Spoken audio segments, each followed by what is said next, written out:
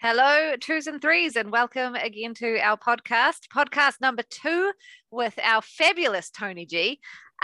Just to recap, we talked with him last time about his incredible testimony of grace and of redemption, the things that God has done in his life, turning it from a place of real blackness and darkness to a place of light and love and life. Incredible story, but we're not done yet. So we're going to pick it up again. We kind of covered your early life and your married life last time, and your huge kind of conversion experiences with God, and his calling you into ministry and stuff like that. And then we would really like to look at kind of your family life and your study and where you're at and things like that. So we'll just quickly play our intro and we'll get into it. 2 or 3 Gathered is a series of conversations with Christian brothers and sisters, considering their efforts and contributions to the kingdom vocationally, their stories and testimony of God's sovereignty and grace, and an opportunity to tackle the relevant issues the church faces in the 21st century. In this, we seek to equip the saints by networking within the body, starting the conversation around often taboo subjects and seeking to develop unity across Christian denominations and traditions by opening up discussion on worthy and necessary topics. We want to help educate the wider body of Christ by asking experts and people of wisdom across multiple fields the hot button questions and sophisticated questions that we believe there are answers for in Christ Church, but that there is not necessarily always access to. We want to further the growth of knowledge and wisdom in ourselves, to worship God with our minds and fellowship with all of you, as we collectively seek to discern what God-glorifying discipleship looks like for us in our respective vocations and in our spheres of influence. It is our heart and hope that Christ himself would be in our midst as we converse about things we believe he himself is very interested in. Welcome, twos or threes. Thank you for gathering with us.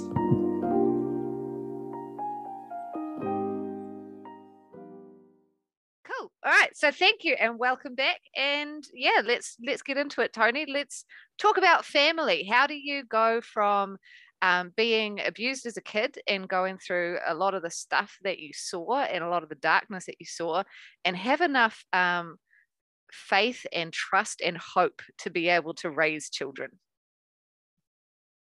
Amazing wife. That's what I'd had quite a few girlfriends and quite a few experiences, and they'd all gone the wrong way. And I remember I'd broken up with one girl, or she had broken up with me, and I really struggled with it. And I remember I started running. And man, I could run marathons at the end of that. And I ran for 18 months every single morning, and it just got longer and longer and longer because I just had all of this tension inside of me. And I remember 18 months, I come to the top of this hill and I could see across the valley, and there was a train that my ex-girlfriend caught every morning. And I won't say it on air, but I swore it loud and just said, I've had enough of this, and walked down the hill and didn't run again for years and years. And I challenged God and said, look, you brought Eve to Adam. You done it. I've had enough. I've had enough of trying to do this myself. You sorted it out. 2 weeks later, I meet Sarah for the first time. And 18 months later, I think it was, we're married.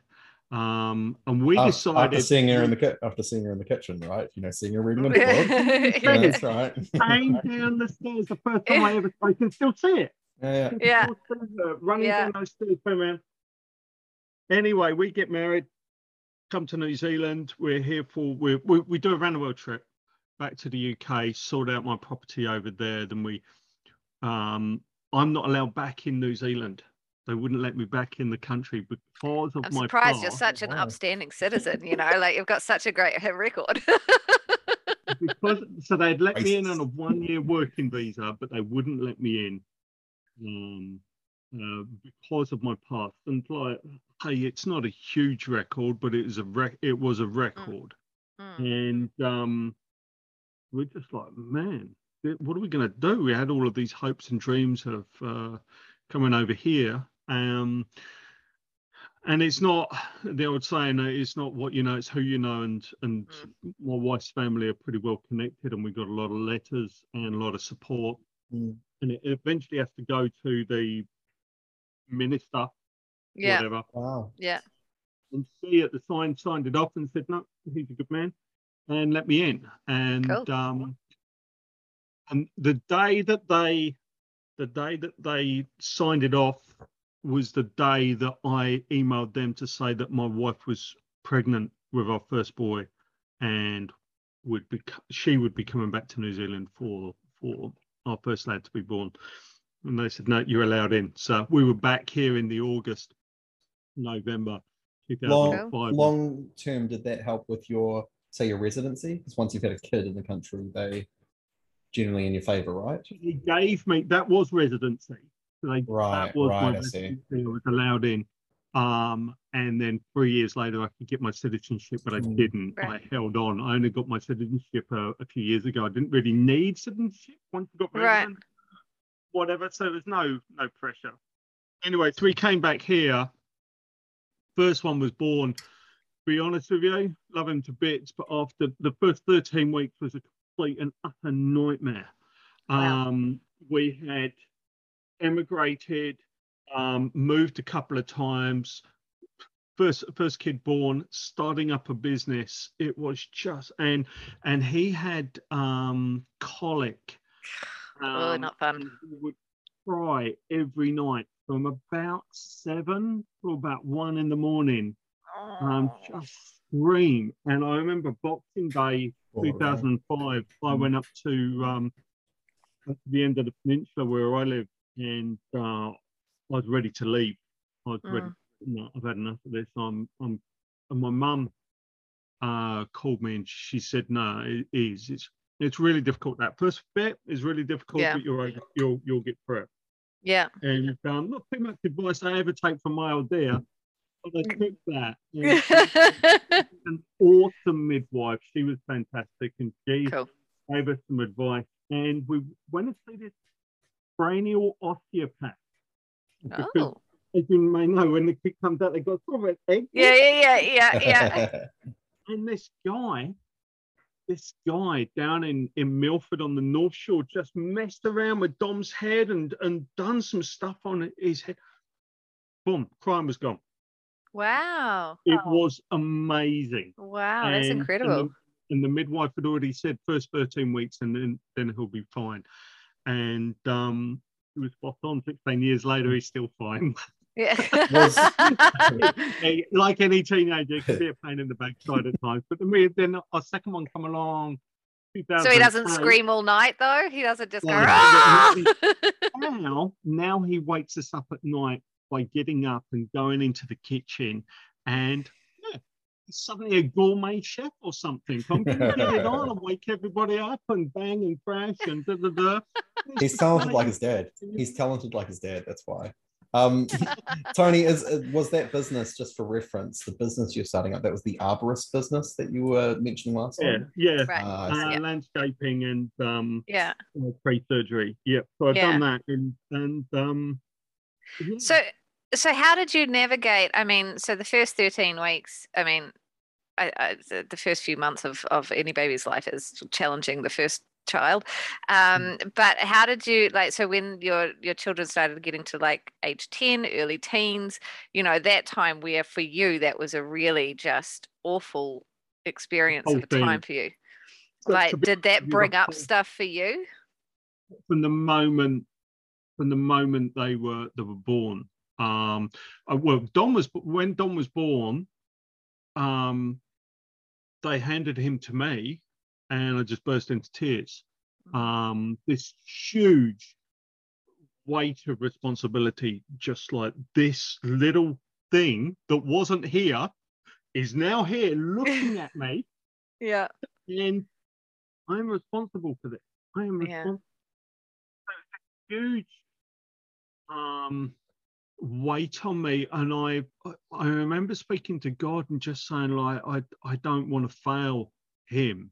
And then of course, when Ash comes along, I don't want to fail him, and I want to be better. And I'd always said to myself, I don't want what I had growing up. We grew up in poverty, like we were skin tags, but like we parents had to get loans from dodgy companies because the bank wouldn't touch us. I remember hiding behind the sofa for the debt collector and all of that sort of business.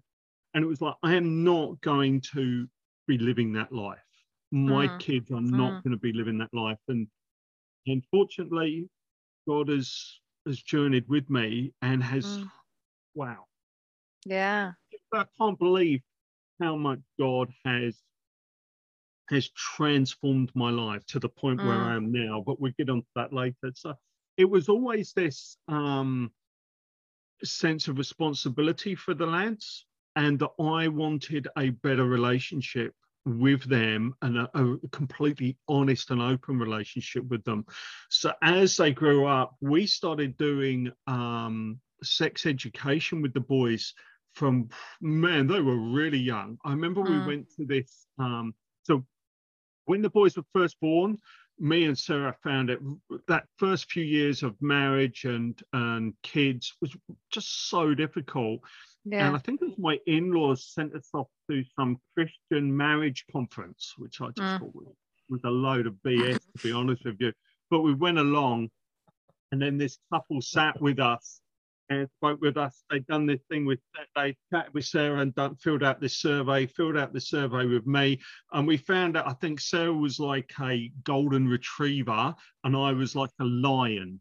And that's why we struggled to communicate. And they explained to me what the golden retriever was like, what this beautiful, friendly puppy wanted, and then what lions do. Eat golden retrievers.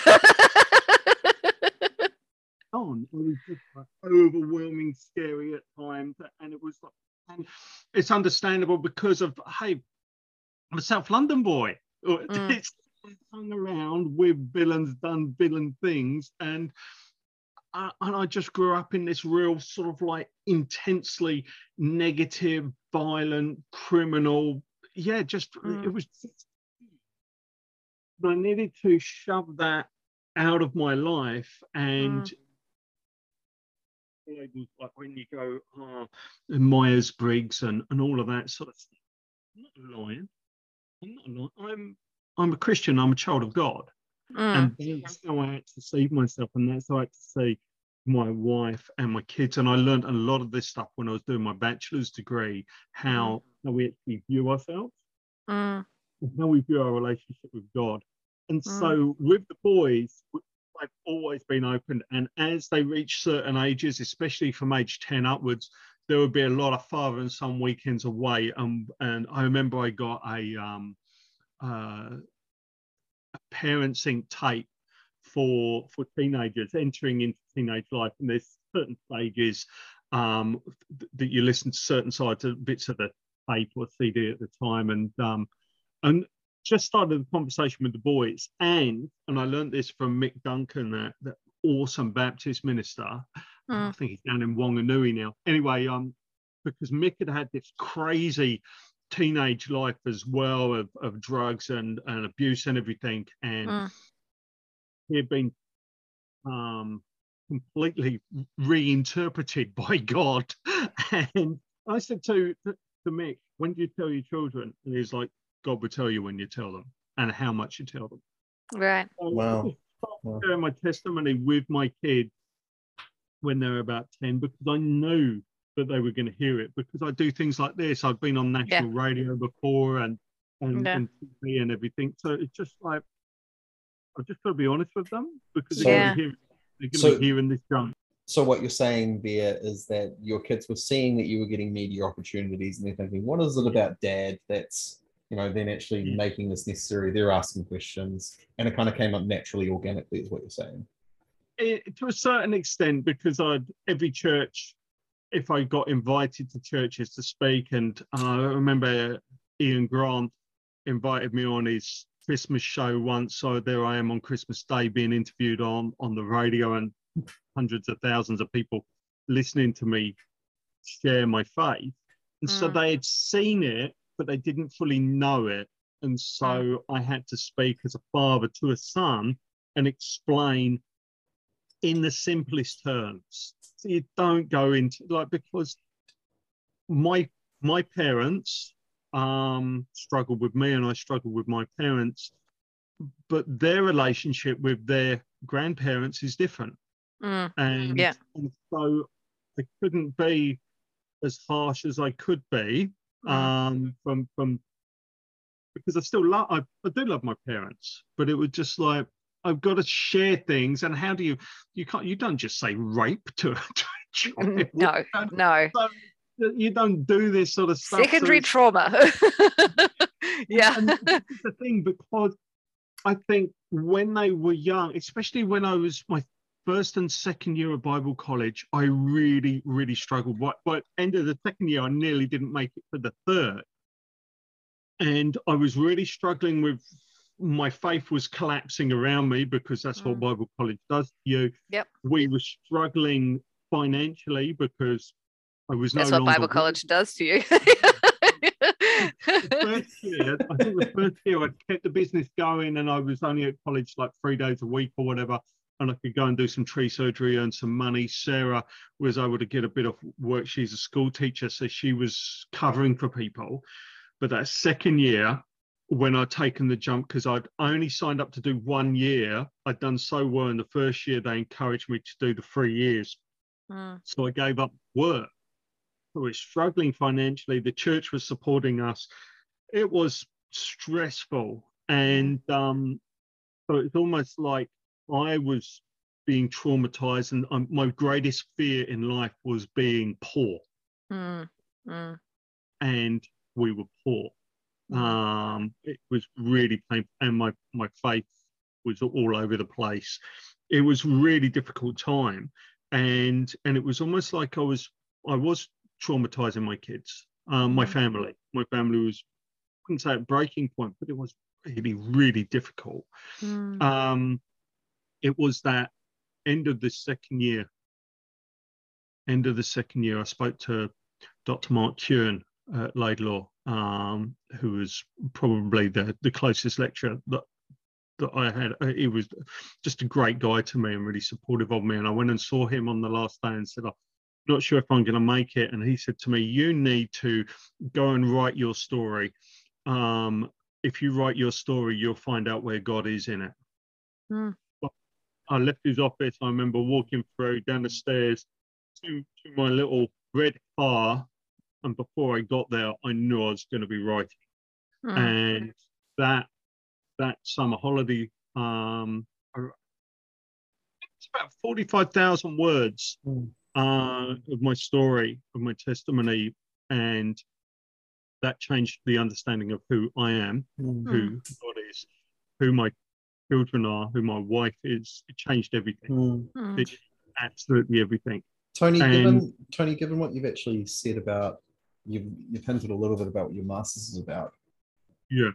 There seems some parallels there. Was that kind of a defining moment, like that actually informed later on what you thought, what you ended up doing? I already knew the direction of my master's, as I now know the direction of my doctorate. I know. I struggled at Bible college because the Jesus that I knew wasn't the Jesus that they were teaching me. Right. So I had found my faith through a drugs overdose and meeting a God, and then discovering, I'm just trying to look for my Bible. Oh, there it is. Through this Bible, it's John Batilio, who's now sitting with the Lord laughing his head off. Yeah. He gave me this Bible, and still on the sides, you can't really see it, but on the side I put lines there to show me where different sections of the Bible are. Nice. And yeah. I used to read that Bible. I didn't go to church because who wants to go and sit in a dusty old church full of old ladies with blue rinses? And standing up and sitting down and standing up again. And who wants to do that? Yeah. I mean, yeah.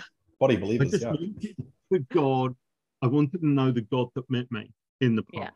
Yeah. And that's what I was looking for. And when I read that Bible, the words in it spoke to me really clearly, spoke into my life and spoke into an understanding of who I am, going from Romans, 1 Corinthians, 2 Corinthians. It was just like, oh my gosh, this is me. This is it's like this book was written for me.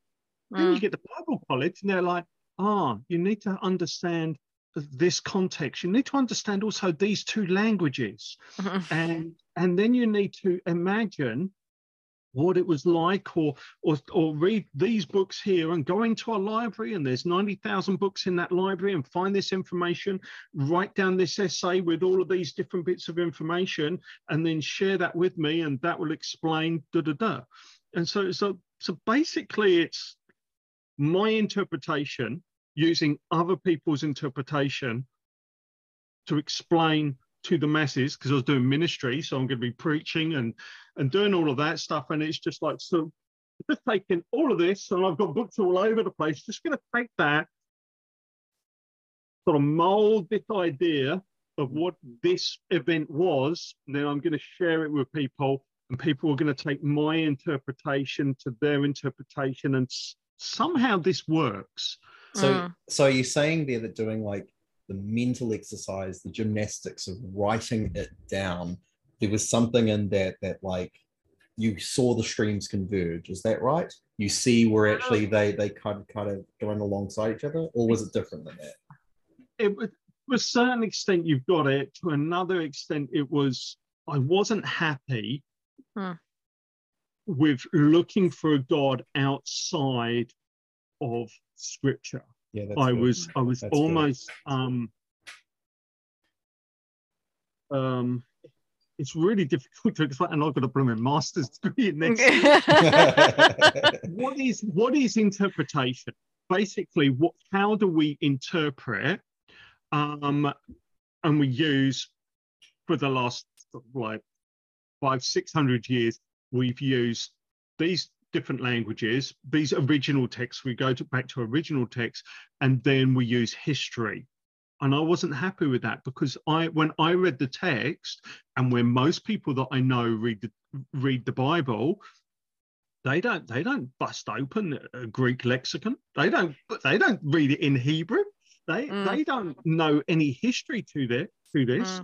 And you think of all of those people that came before the Enlightenment, what were they doing? And I didn't know what it was.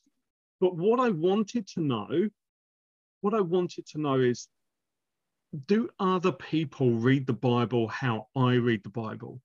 When I read us, or we, or you are, is this talking to me, or is it just them? Is God just stuck in those places in history from 7,000 years before Christ to just 100 or so years after Christ? Is God stuck there and I've got to meet him there to find out who I am? Or is this book alive? Is this alive? And that's what I wanted to know, because I read this book, and honestly, this is how I read it. If I read about Adam and Eve, I was Adam and Eve. This is speaking to me as this created being that is broken, that bad things have happened around me, but God is taking me on a journey. It's going to be hard work, but you're going to be all right.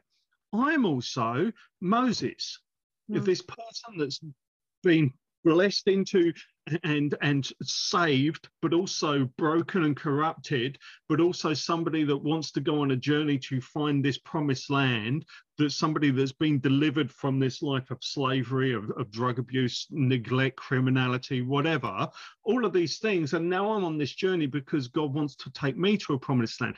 I am also a person that's fighting for life. I am Joshua, trying to take control of this body that, for one reason or another, is slowly falling apart or would like to kill me. Hey, we would just love to drink tons of alcohol because, man, alcohol is awesome, but it will kill me. I will. I know, because this body loves it. honestly, it would kill It me. will kill you. Yeah. What do these think? And so then I'm going on this journey. Oh yeah, I've got this like Saul personality in my life that is like this despotic king that is like relationship with God, but actually I'm going to go my own way. But then I've got this young king in me in David that's actually going to go on another journey. So this all led me up to, where am I in Christ in Paul's writing? Where is Christ in me? Who is Christ in me?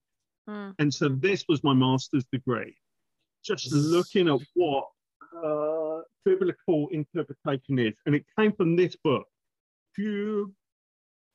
Amazing book, Brokenness and Blessing Toward the Biblical Spirituality, Francis M. Young.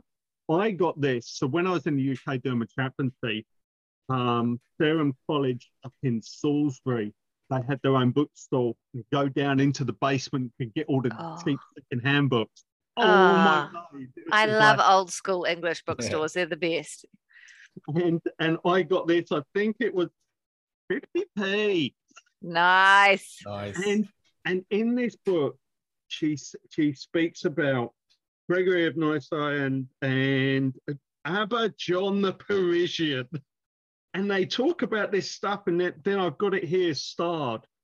The works illustrate the principles of typology or figural reading. And as I went all the way through this book about suffering and blessings in your suffering, it was that figural reading. And in the end, I had to research that. And that is what my master's degree become. What is this figural reading, and do we all do it? So when you're a preacher in church and you're speaking and saying one thing, are they hearing something else? When they read, are they transporting them back to, say, Mary's journey in scripture, or are they speaking into their own journey of a mum who suffers? And so, right, this is my research. So I got into these two guys here. Ephraim Radner. There's a bookmark here. Ephraim Radner. Get this. Oh, it's a nightmare. I had to write to him in the end.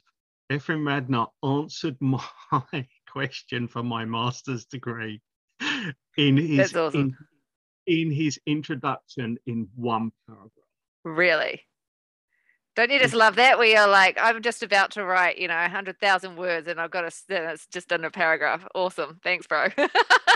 So I wrote to him and I just, this is wonderful. This is what you've done for me. And he got back to me. He's a professor in Wycliffe University in Toronto. And if I ever do a doctorate, that's where I will be doing it. I love it's so awesome when you meet people. Like, I found that in my master's. I reached out to some people I'd read books on, and they reach back. It's so exciting. It's like, yay!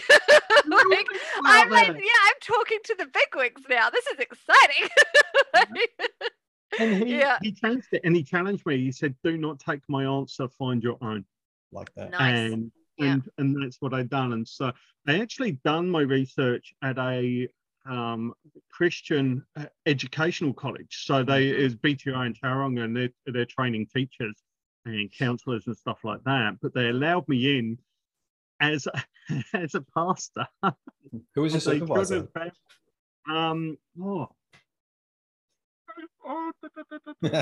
you on the spot, sorry. We'll edit this out. I've got her, Marianne Sanders. I've got her. There you go. Currently for one of my essays that I'm writing on my philosophy of education. So I'm using some of her books. So yeah, Marianne Sanders was fantastic. So Tony, please, as I understand it, figural reading, you've done a great job of actually pitching it. I just want to, for all our laymen out there, and just myself as well, just so I'm not misunderstanding it. Figural reading is this idea that actually the meta-narrative of scripture is actually outworked in the life of the believer. Am I right in understanding that's a summary of it? If you see the biblical meta-narrative as the big arch over the whole of life, over the whole of human history, then below that there is almost like raining down through that big rainbow of the big story is that somehow the light of God uses that to transform our lives, but also to reinterpret our lives so we see our life in the light of the big story. So it's not just sort of almost like a worldview versus a worldview. Actually, it's the light by which we see life. That book is. This is how Brother Charles would put it. He would be one of the fathers of figural reading. Brother Charles would say that the word of God is at some point given to us by God as individuals. We either hear it, we see it, as in we read it, or we see something on a TV program or whatever, and God speaks to us through that, or through what we hear or what we see. And this is the gift of God giving us scripture into our space-time. And so we all been given this gift of this scripture speaking into our being, into our life experience. That said, we are not human beings having a spiritual experience. We're spiritual beings having a human experience. We are temporary. We're here for a twinkling of an eye. If we're fortunate, could be 90 years.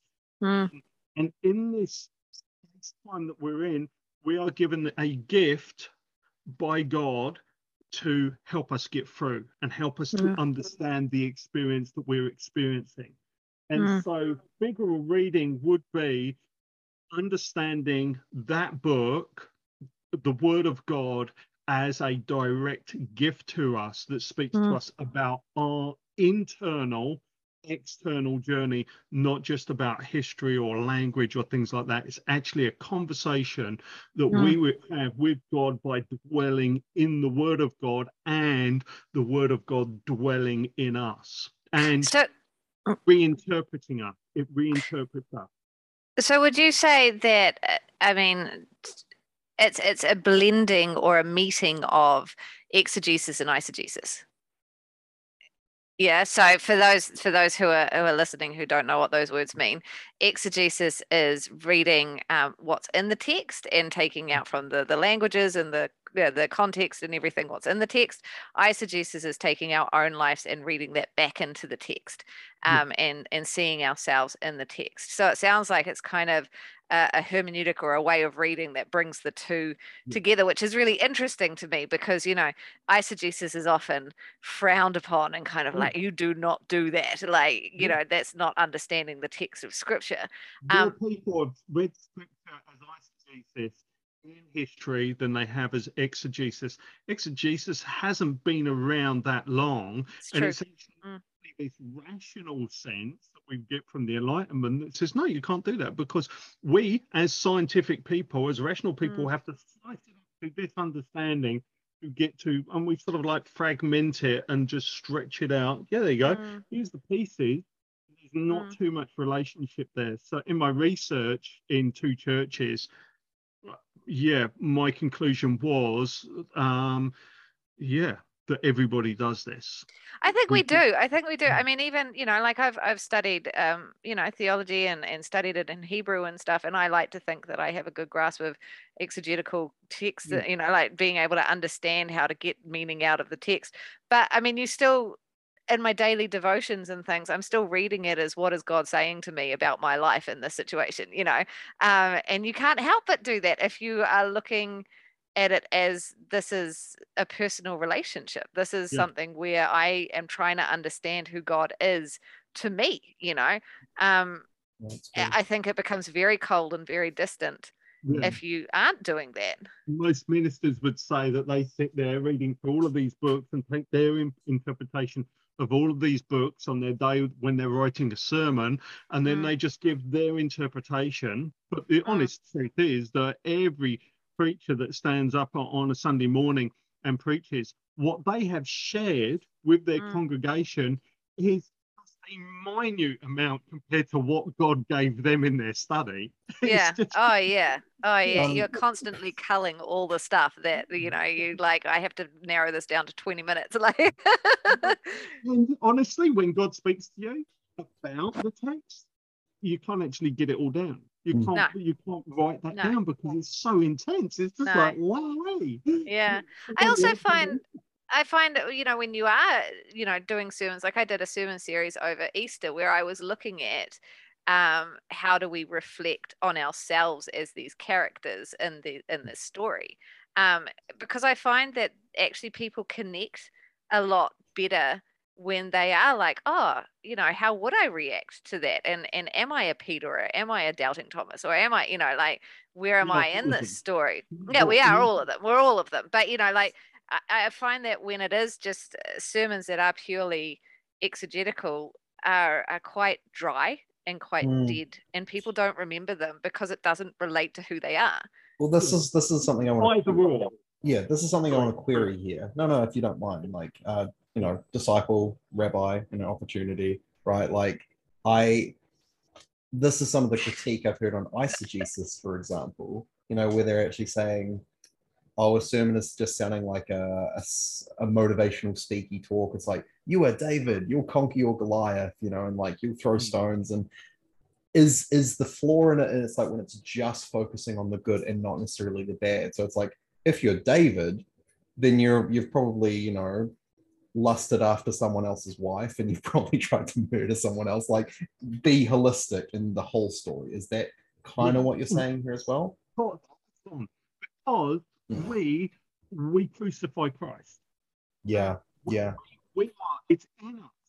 It's in us. All of this is in us. We not only are we Christ on the cross, Christ's death is in us. His death is a part of our being. It's a part of our experience. But we are also the Pharisee. We have that Pharisaical part of us that would crucify God. And honestly, I think in my anger at times at God because of the experience of life, yeah, I've hammered them nails in. Oh yeah. Yeah. I have been so angry. I think when me and my wife suffered a miscarriage 2013 was in the UK. It was horrendous. Yeah, I'm so sorry. Like, God, why? Why do you do that? And I think this happens to a lot of Christians, is that they were definitely, it led to the slow descent, spiraling death of the church after the First World War, after the Second World War. God, what are you doing? What are you doing? Yeah. You want to hammer God to the cross. I think, but we also have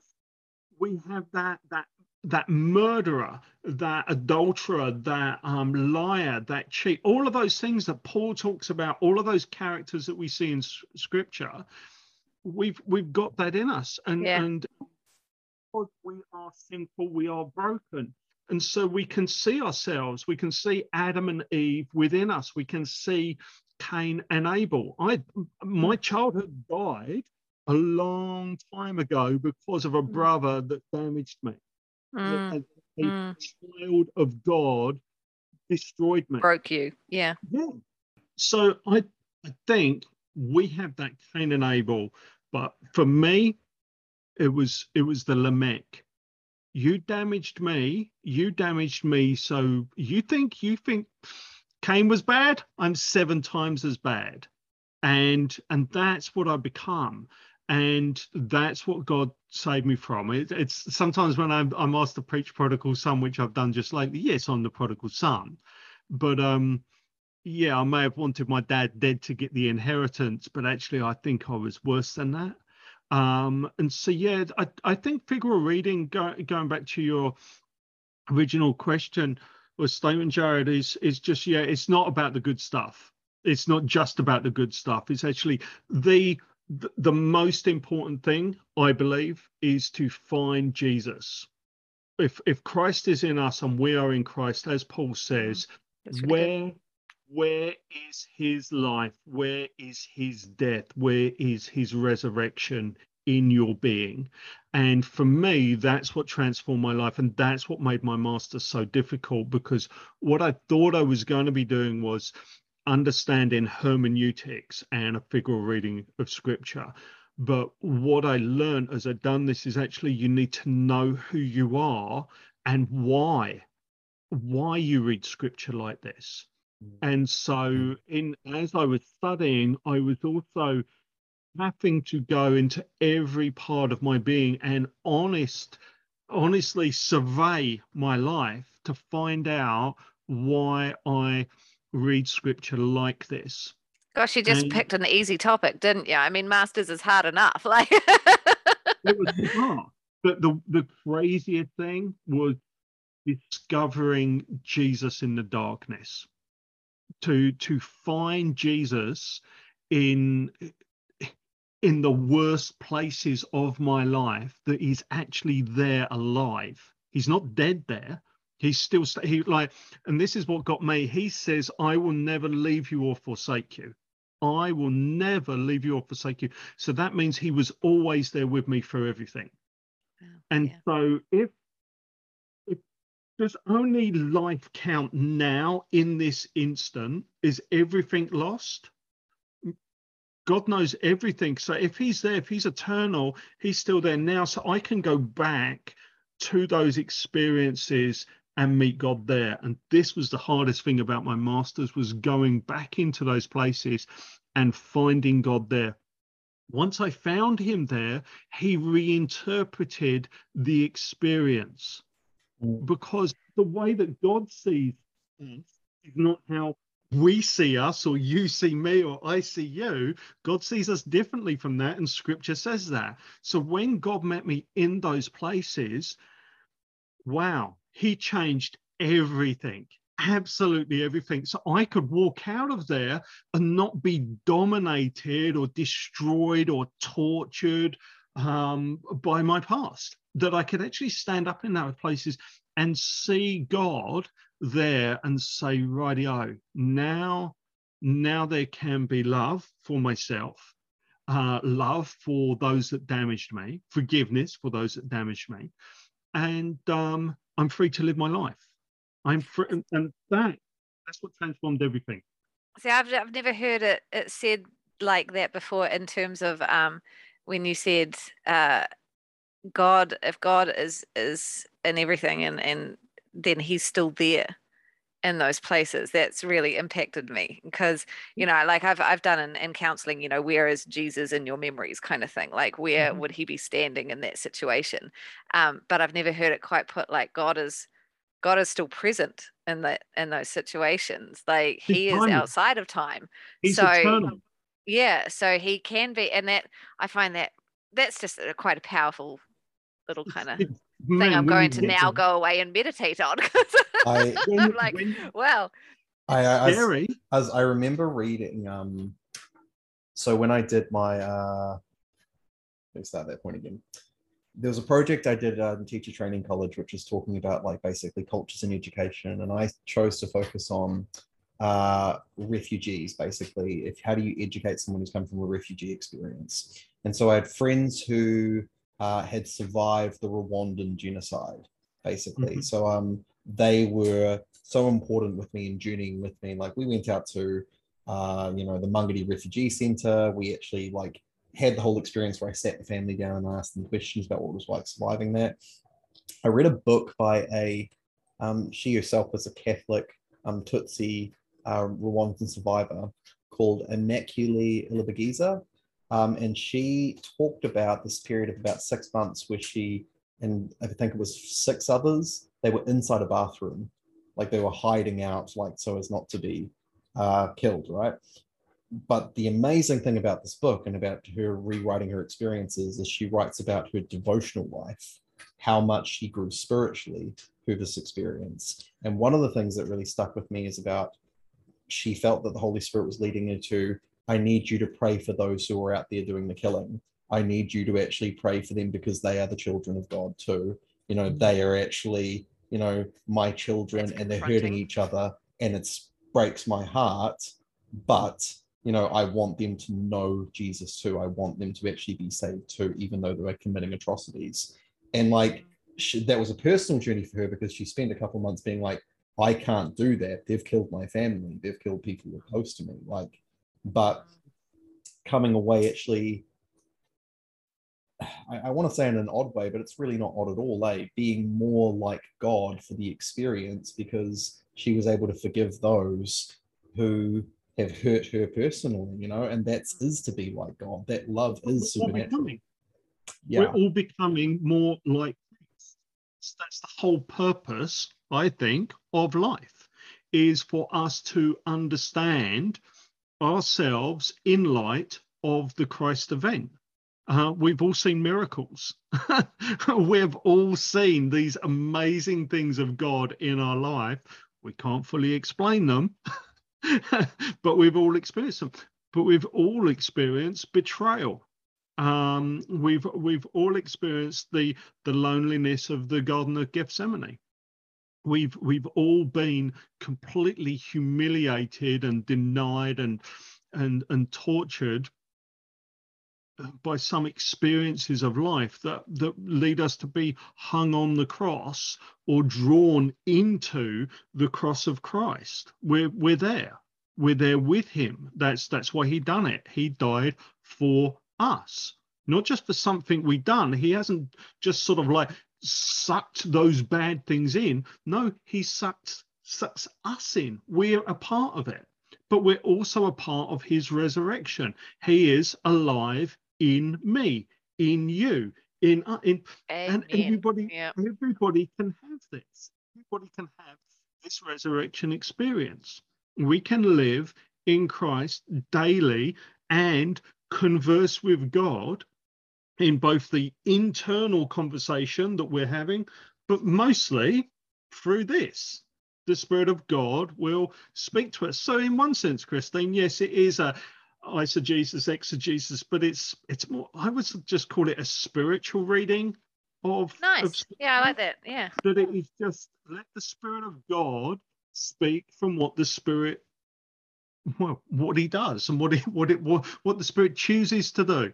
So to be you know, the devil's advocate of exegetical text and things like that, you know, because I'm hearing that and I'm going, I love that, right? But I also, there is the Bible college trained person who's like, what are you saying? How could you possibly say that we should just read it as a spiritual text? I mean, because that was drilled into us, you know, like, yeah. Sorry, mate. I can't possibly just do this. But at the same time, from what I'm hearing, it's not either or. Yeah, good either exegesis will lead to good eisegesis. Yeah. I think, like, if we don't have both, we don't do either well. But there would be many that say, no, this is the only way that you can do this. And I'm like, no, that's codswallop. You are putting handcuffs on the Spirit of God and saying you will. The grave could not contain Christ. My theology won't. Yeah, well, absolutely. It's because Christian mysticism doesn't just contain subjectivism. It's also objectivism. You know, it's objectivism and subjectivism uniquely, right? You know, like you have them converging on you, the believer. You know, that's being outworked subjectively in your own experience. But there's also something that's outside you, because Jared Grant, you are not the person on the throne. Christ is. It's about him. Oh. It's about high Christology, right? Like, I think for me, we used like some of my. I've got the. I love the bookcase. Like, I just love that you're yanking out the I've read that one. I'm saying I've read it. I've read bits of it when I've needed it, right? Like, you don't actually read the whole thing. All of us, and I've got Logos and thousands of books, and who doesn't go into the interlinear to find out actually what does this mean, and that's cool. And there is nothing wrong with trying to sort of imagine yourself back in with David standing there on a balcony and he's looking down at Bathsheba and all of this, and so you do imagine yourself holding up that stick and that water passing, and so you do share this stuff. But it doesn't mean that God is trapped there. actually God is here now, talking and Nice. speaking through these stories. These stories all mean something, but all of these stories, as you guys know, point back to Christ. Yeah. And then Yeah. Christ, for some reason, points back to us and says, yeah, you son, yeah, you daughter, yeah, you Yeah. lot, yeah, come, Yeah. follow me. And it's like, It- oh, I don't want to do this. It makes scripture so much more exciting. Like, I this love is it. what I love about you. You have such a passion Mhm. for it. You know, like Mhm. it just exudes from your pores that you just love scripture and you love Oh, God, and the you know, most like amazing thing. It's transformed. it's It has transformed completely and utterly my entire. I love scripture. I love scripture because I love the God that speaks to me through it, and that saved me and transformed my life, and has given me just so much and so many experiences. It's just like, yeah, between like, I our just want to first get you in recording. like every youth group talking to teenagers who are like, the Bible's boring. I'm like, flip and talk to this dude. It's just what freaks me out about scripture is, and you'll know this because you've already experienced it, you will read these sort of like couple of paragraphs and it'll be like, oh my word, oh, God has just spoken to me. Then you go back there 6 months later and he's saying something completely different from the same text, and you've underlined it previously and it's like, well, it doesn't mean that much now, but I, now. I have a Bible that has columns in the side of it to write notes, right? And I told my sister I gave up writing in pen because I keep going back and wanting to erase some of the stuff that I wrote. Because I look at it and I go, that's not what that means at all anymore. But it's actually really good to keep those notes to be able to look at the progression of my understanding of what's going on. But Honestly, I'm too scared of the Bible half the time to read it. It's it's like, a pretty powerful thing. Yeah. Yeah. it is so powerful. What is behind those bits of text, whether you read it in English, in the Good News Bible, NIV, or Greek, or Hebrew, what the word behind it created Jupiter. Oh, that's That is deep. how That's deep. powerful it is, that it not only created solar systems and everything that we're going to see through the new Webb telescope, it also created me to be in this time and space and experience all of these things and journey with me personally, but also with you personally at exactly the same time. It's mind blowing, really, when you break it down like that. Like the word, yeah, the word that created Jupiter is the same word that we read in the Bible, who created us so we could read the Bible, so we could know the word. That, whoa, mind just exploded and melted. I mean, I would love to talk to you about this all day because you're so passionate about it, and I love it because I love scripture as well, and it changed my life, and it is something I am just hugely passionate about. And I love meeting other people who are just like on fire with it. It's just amazing, but not in a way that ignores the intellectual side of it as well. Like you often get people who are really on fire, but they're like, no, I don't want to do the study because that will kill the fire. And it's like, actually, you do it well, it stokes the fire, you know, and it can, you know, build it up. And one of my heroes, Jan Hus, Bohemian, he was one of the first people to get the Greek text and start digging into it and retranslate the Vulgate. So that would lead on to Martin Luther and Wycliffe and all of that. And it was somebody that was so passionate for it, he was prepared to die for it, and he did. Yeah. It's awesome. Anyway. Yeah, it is awesome. And I mean, seriously, I could listen to you for hours just talk about how awesome it is. But unfortunately, we don't have hours. So I think we probably need a segue. And what are you doing now? You know, you did this master's, you know, you obviously found this amazing passion for theology. You had your entire life turned upside down and inside out and then remade and resurrected into something beautiful and incredible. What now for Tony G? And to query something on that as well, Tony, like I imagine, I mean, you're studying teaching. Oh, here I am stealing some of your thunder. You're doing some teaching now. I know, right? But part of that journey is actually you went through a time of doing this chaplaincy. You were in a school in the UK. I'm imagining some of that experience is informing where you are now and where you are heading. No, without a doubt. So what happened was my 33rd birthday, I go into a church in my hometown in the UK, and I may have already mentioned this bloke just spoke into my life. Just in the middle of his sermon, just pointed, said these few things at me, then sat down. Then we had a worship time. He stood up and he spoke all of this stuff over me. And one of the things that he said was, I see education and I see lots and lots of children. And did you just laugh at him? I did, especially that was the day that we found out that Sarah was pregnant with our first kid. Oh, no way. That's amazing. I love that. God has such a sense of humor, doesn't he? My 33rd birthday, the same sort of age that Christ was when he died. And it's just like, oh my gosh. And it's just the start of your death, you know. It's just this is my cruciformity. Some nutter is now speaking this stuff into me. And the truth was, Dad had no qualification. He's saying, I see you're going to get an education. You're going to be working with children and all of this.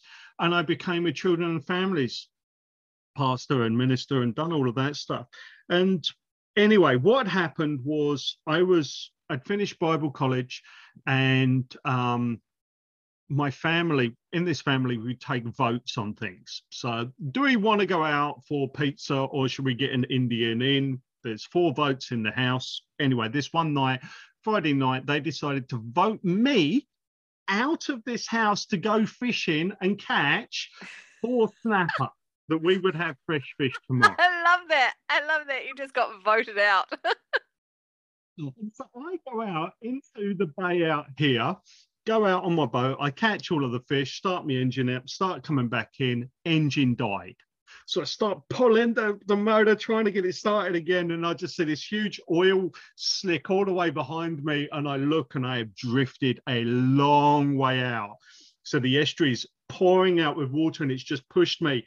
I am now probably 2 Ks from where I originally started. I just chucked the anchor down and it caught with 1 meter left to go of rope. So it was just like boom. Rightio, I am not swimming back there because I'm petrified of sharks. What am I going to do? I will call. I'd left my phone by the bedside table. Oh. Anyway, so it's dusk now. So I just wait until it's dark and I let off my flare. And I'm just looking for my flare, actually. I let off this flare. It went about 1 meter up in the air and then sunk to the bottom of the ocean and lit up the bottom of the sea. And I could see all of these fish down there. It's like, cheers, Lord. Only in your life, Tony. Only in your life, hey? Did the fish help? Right. No, I did have my wetsuit. In the boat. So I put that on to try and keep myself warm. And I sat there and I tried to speak to God, but he wouldn't speak to me. He did not speak. He wouldn't say a word. It was just like I was out there. There was nothing going on inside my head. There was just nothing. It was like I'm just sitting on this flat as sea, which was helpful. It was flat as, but it was light drizzle. And I sat there for ages and ages. And then out of nowhere, God, audible, what do you want? That's what I get. What do you want? Home. What I said, and it was like it came from down here somewhere, and I felt it come up and come out of my mouth, and I said, I want to go home. And as I said it, it was like my mind's eye, boom, I suddenly saw England, and I was like, no. Wow, I want to go back to England. And I was just like, and that's all that happened. Then over this side of the boat, boom, this huge light come on and came straight towards me. And it was the lifeguard. They came and found me and they came up and they're shining there. Oh, is there anybody else out here? And I'm like, no, there's just me. You come to it. No, we come to get a little Asian man. And I'm like, well, I'm not Asian, but you could take me in. They're Tony like, no, G? Was it the G? There's a G out here. G. And I was like, well, I am Mr. G, but I'm not Asian, my friend. And you're not tiny. And you're not tiny. You're a big lad. Clearly not. Anyway, they told me back in. I didn't tell my wife for 2 weeks. And in the end, I told her, and she was like, no. 9 months after that event, we were in the UK. Wow. It was an experience of God. We had prayed and fasted about it. The following morning, we had 11 points that if God wanted to take us to the UK, he would fill all those 11 points. 7:30 the next morning, I opened up a laptop, saw a job that had been online for 1 hour, went through, ticked off all 11. I applied for it. A few months later, I was over there, had 2 days of interviews. They gave me the job against a lot more highly qualified people than me. I got the job before I'd even left the grounds of the school. I was over there working with thousands of kids in Northern Priority area in south of England.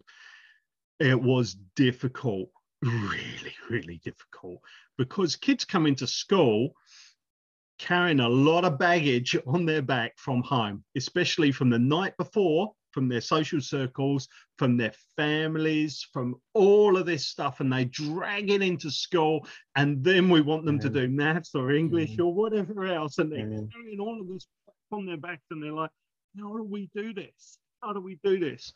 And they didn't want to do it, so they just started fighting or hitting people with this bag of crap. And so they would end up coming down to my office. First day there, I'll just quickly tell you this. On first day there, I decided I'm not going to be like the previous chaplain that wore a dog collar and would want them to sing Morning Has Broken or whatever. I'm going to be me. So I wore in my Adidas shell toes, pair of jeans and a t-shirt, and I showed a video clip in assembly from the film 300. Where Xerxes comes along and he wants the Spartan king to bow down, and it's just this mad sort of cinematography, and it's this huge school screen with this just like mad vision on it. I paused it there and I was like, who are you going to bow down to? Who are you going to bow down to? Mate, and you would have been like favorite straight away. They'd be like, this dude is awesome. Morning, I've been told by the previous chaplain they will not come to your office. You're going to have to find them in the playground. 14 kids were outside my office at first break, and it stayed like that for 3 years. And on a good day, I'd see 10 to 15 kids, something like that, just dealing with various issues, boyfriend, girlfriend troubles, or being arrested or whatever. Bad days, I'd see 2 kids. And this would be huge things. I had one kid, he's a 3-year-old boy. He was in the nursery over the way. His dad had died. His dad was a drug dealer. His dad had crashed into a tree. Dad had died. Mum did not know how to say this to him. I had to tell him that his dad had passed away last night. Other kids. Yeah, no, some of it was really bad. I had awesome students. I won't go too much into it, but bad stuff happened. Dad's going to prison, kids taken into care, all of this sort of stuff, and having to journey with these kids as God has journeyed with me through pain, suffering, trauma, all of that, and journey with them. And man, yeah, I'd need my school holidays. Yeah, definitely need your school holidays to carrying that crap with some of them kids. Yeah. So why did you move from the chaplaincy thing into the teaching arena? After I finished my master's, my amazing Sarah said to me, you are not doing your doctorate until the boys have left college. So I basically got about another 5-year wait. And so I'm looking, I'd left the church 2019, was it? 2019, I think I finished being a chaplain and then children and families minister. And so I was just going to go out and get an executive job. I've got the brains, I've got loads of qualifications. I can translate this into something else.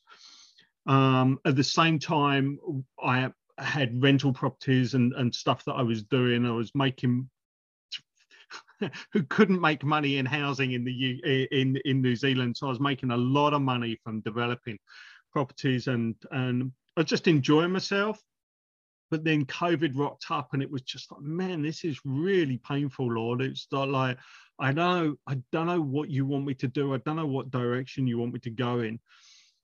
Last year, just gone, December the 15th, Jenny Mackey from Laidlaw College sent out an email just saying that they had new theological programs starting in 2022. And I was just like, I wonder if mild lecturers are still going to be there, or if some other lecturers are going to be there. I have a nose. So I click on the link, I go on and read it all. Doesn't really interest me. I'm not studying any more theology for a long time. The last paragraph, oh my word, last paragraph was studying for a graduate diploma in secondary school education. No way. Jesus, you're not there. Don't do this to me, Lord. Because honestly, I wanted to be a primary school teacher. Funny how there's a theme of you saying to God no, and it just seems to be keeping on saying yes. Throne giggling at me, because it'd be like, guess what you're doing, son? And I'll be like, no way, I'm not doing that. He's like, yes, you are. Yes, you are. Like me. So this is I am a former criminal. I am a former drug abuser. I am a former so many negative things. And then I go into church ministry. So I go back. Amen. Amen. What do we call you now? Are you a bishop? Are you a bishop? Are you like? And it's like, I'm not a bishop. And then, you got educated. You got a doctorate. Are you a doctor? Bishop, doctor. And it's just like everyone just taking the mickey out of me. And so when God suddenly calls me to education, and I had looked at primary school stuff. So I'd looked at Auckland Uni, I'd looked at Massey, I'd looked at all this stuff, and it was just like, no, God's not there. I couldn't find God there. In all of the stuff that I was reading, he wasn't there. And then I read this one email from Jenny. Thank you very much, Jenny. One email, and God's sitting there in the text. Secondary school. So I was like, oh no, Sarah is Sarah's not going to be happy about this. So I take the laptop upstairs, showed her, and she was like, yes. Yeah. So an hour later, I applied. I busted into my summer holiday that year to come down for an interview, and then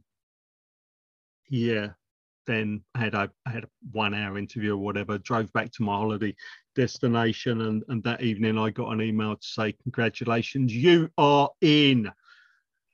That was a Thursday night, Friday, Saturday, Sunday, Monday morning, I started my first lecture. Nice. God doesn't mess around with you, does he? He just throws you in the deep end.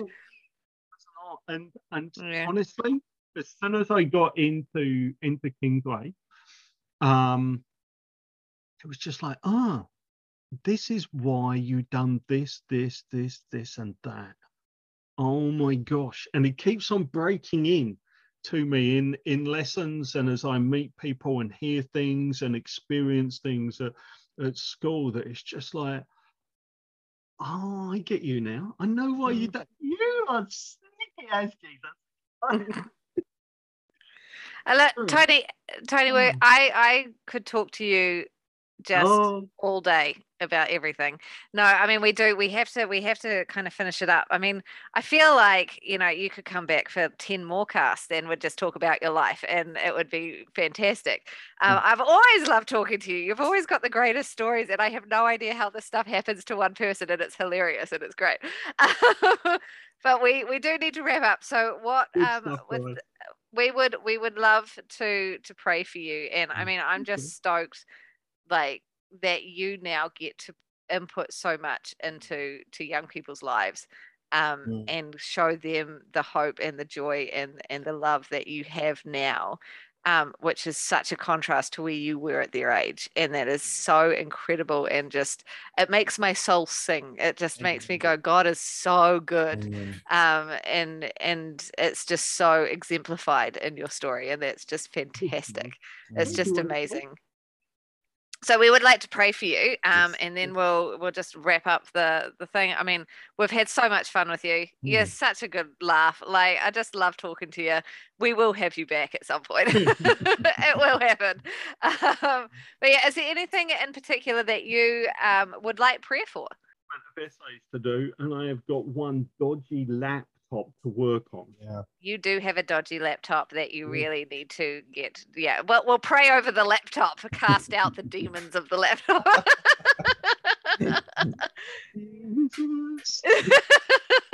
Maybe it'll work. Who knows? But we'll do that. And yeah, Jared, do you? Should I just start, and then you can chuck on some stuff at the end if you want? Are you happy with that, Jared? Love your friend. Cool. Go for it. All right.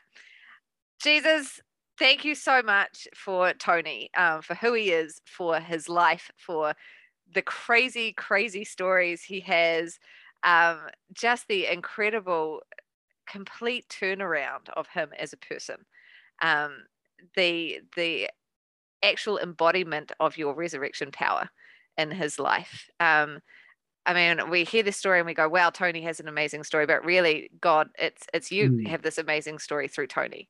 And you have done this incredible work with him and through him and for him.